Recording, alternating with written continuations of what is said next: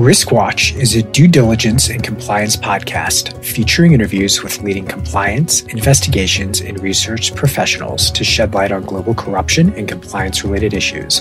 RiskWatch is brought to you by VCheck Global, a business-to-business provider of due diligence, background checks, employment screening, document retrieval, and specialized research of both business entities and individuals. Seth Harlan of VCheck Global here, joined by Melissa Duru, special counsel at Covington & Burling LLP, where her portfolio includes advising clients on ESG matters. Melissa joined the firm last year after over 15 years at the United States Securities and Exchange Commission. Melissa is a panelist at the 49th Annual Securities Regulation Institute. Speaking on the topic of ESG disclosures, Melissa, thank you for joining RiskWatch. Thank you for having me, Seth. Glad to be here. Likewise, thank you. To start, let's touch on ESG. So, a common challenge for American companies seeking to develop ESG programs or tweak existing ones is trying to predict the SEC's 2022 policy agenda. Given your extensive experience at the SEC, do you anticipate a requirement for public companies to adopt a specific benchmarking standard? That's a very interesting question, and obviously the million-dollar question at the moment. I think one needs to take a step back, and I think most practitioners are looking at this from the standpoint of a historical reference point. When you look at the movement and attempts over the past decades to even come up with convergence around accounting standards, and you see that that has not yet occurred between US GAAP and IFRS, you recognize that across the board, there is always going to be tremendous difficulty in coming up with a singular standard. The other aspect to keep in mind is the decision useful comparable disclosure that the SEC has been repeatedly stating it's focused on. Coming up with a singular standard and identifying a benchmark in one way would assist in coming up with comparable decision useful disclosure, but it may do so at a cost. Oftentimes when you converge and coalesce around a singular standard, you may end up with more of a race to the bottom versus a race to the top, just in order to get agreement and convergence around a singular benchmark. So with that, it would not be surprising if the SEC shied away from identifying a singular standard, but instead maybe came up with a regime in which 1, 2, or 3 standards that have experienced global uptake and that commentators and the market have already indicated in their comment letters to the SEC are the standards around which they are aligning. If they were to say, do you and can you please disclose whether you align with standard X or framework X, Y, or Z? That may be one way in which the SEC might move forward in terms of coming up with standards that most public reporting companies across the globe would have identified as standards to which they could align and coalesce around. Thank you. That's very interesting, and I really appreciate the detail. Just shifting to continue with the SEC a bit, with ESG-related disclosures expected to be SEC priorities this year, which ESG topics do you think will carry the most weight with investors? Investors have been very vocal over the past year on the matters that are of import to them and their long-term investment strategy. And I think that's where the SEC is likely to look in terms of both the sequencing of some of the disclosure rules that are coming out, as well as the degree of prescriptive requirements that may make their way into some of those rules. And so what are some of the areas that investors have been increasingly vocal about in their stewardship letters, whether it's, the letter from CEO Larry Fink or other stewardship letters? There are consistent themes, and one is obviously with respect to each company's climate change plan. It's not sufficient to pay lip service. There needs to be quantitative metrics, qualitative metrics around which investors can look to and use in their assessment of the long-term strategy and risk or opportunities presented by a portfolio company. So climate, I think, is definitely going to be a top priority in terms of rulemaking and trying to get the disclosure requirements right in terms of both the level of prescriptive requirements, in terms of potential safe harbors that may need to be layered in for certain types of, let's say, Scope 3 emissions disclosures. These are all areas in which I think there's going to be a tremendous amount of focus and a critical area. The other critical area was and is around diversity, equity, and inclusion. When we look at some of the executive orders and the administration's focus also on racial equity and inclusion and social justice, and we see how that is factoring into a lot of the executive agencies' uptake of issues, whether it's around human rights, whether it's around labor issues or diversity. These are all areas that, again, from the standpoint of rulemaking, are likely to move along. And then the third point I would say would be cybersecurity, information security risk. Just, again, given the executive's focus on that, the executive or the administration's focus on that, and just given the spate of cyber incidents that the United States and other countries have been subject to, it's very likely that those are areas that there will be room for common ground to be found and a push to making sure that those are prioritized as far as rulemaking. And just to continue on the topic of corporate ESG programs, is there any advice you would offer or small steps that companies could take to get a head start on their ESG programs? That's a really great question.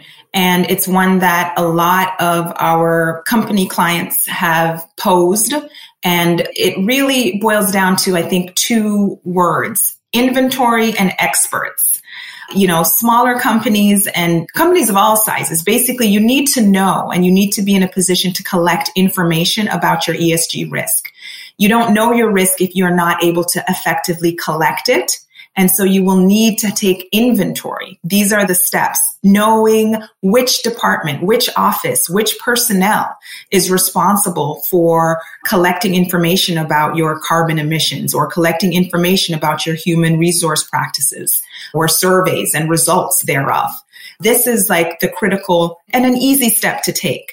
But then the other part of it is that you need experts. So if you gather the information and are effectively channeling it up through the organization for an assessment of how material it may or may not be, you need experts along the way to opine and to lend their expertise.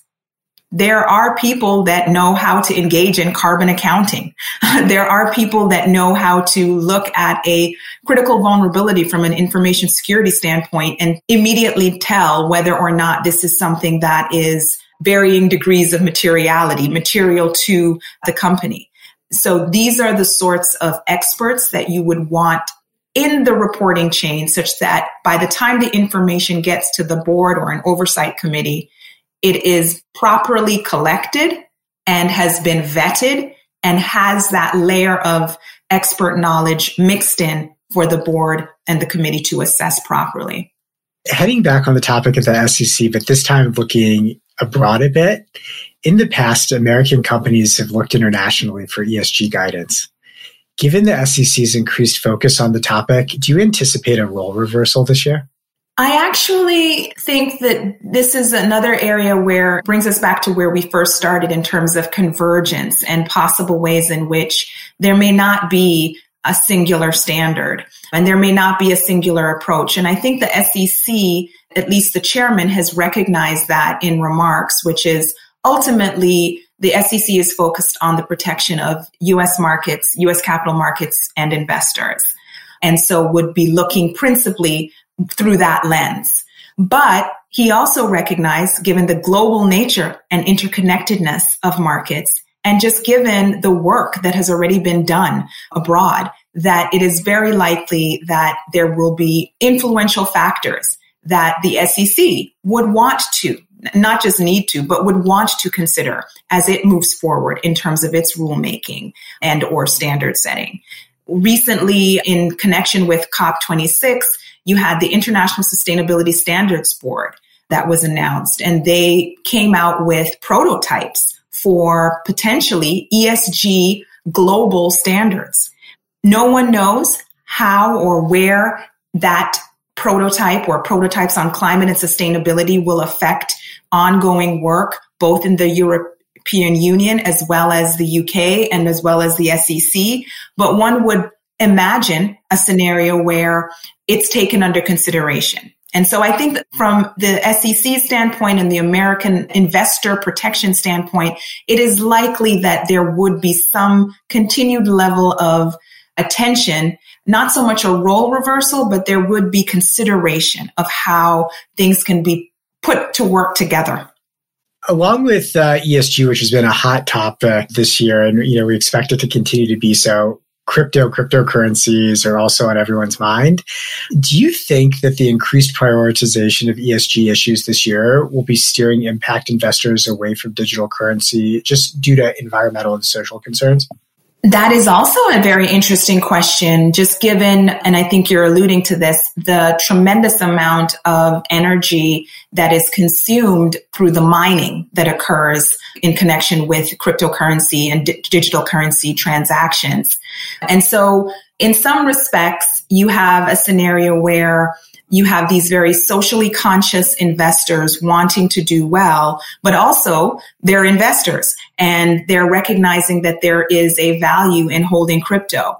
And I think where a lot of the investment may end up landing and socially conscious investors may end up landing is looking for ways in which you can affect a better balance. So I think it was sometime last summer, there was a group of over 200 plus cryptocurrency entities that came together and came up with, in short, something like a climate accord in which they all agreed to take measures to reduce their overall emissions in the context of the mining and the delivery of cryptocurrency across the distributed ledger. And so even things like moving from the current way of authenticating transactions, which is a proof of work, to a proof of stake model, which consumes much less energy in terms of the overall computer energy in use.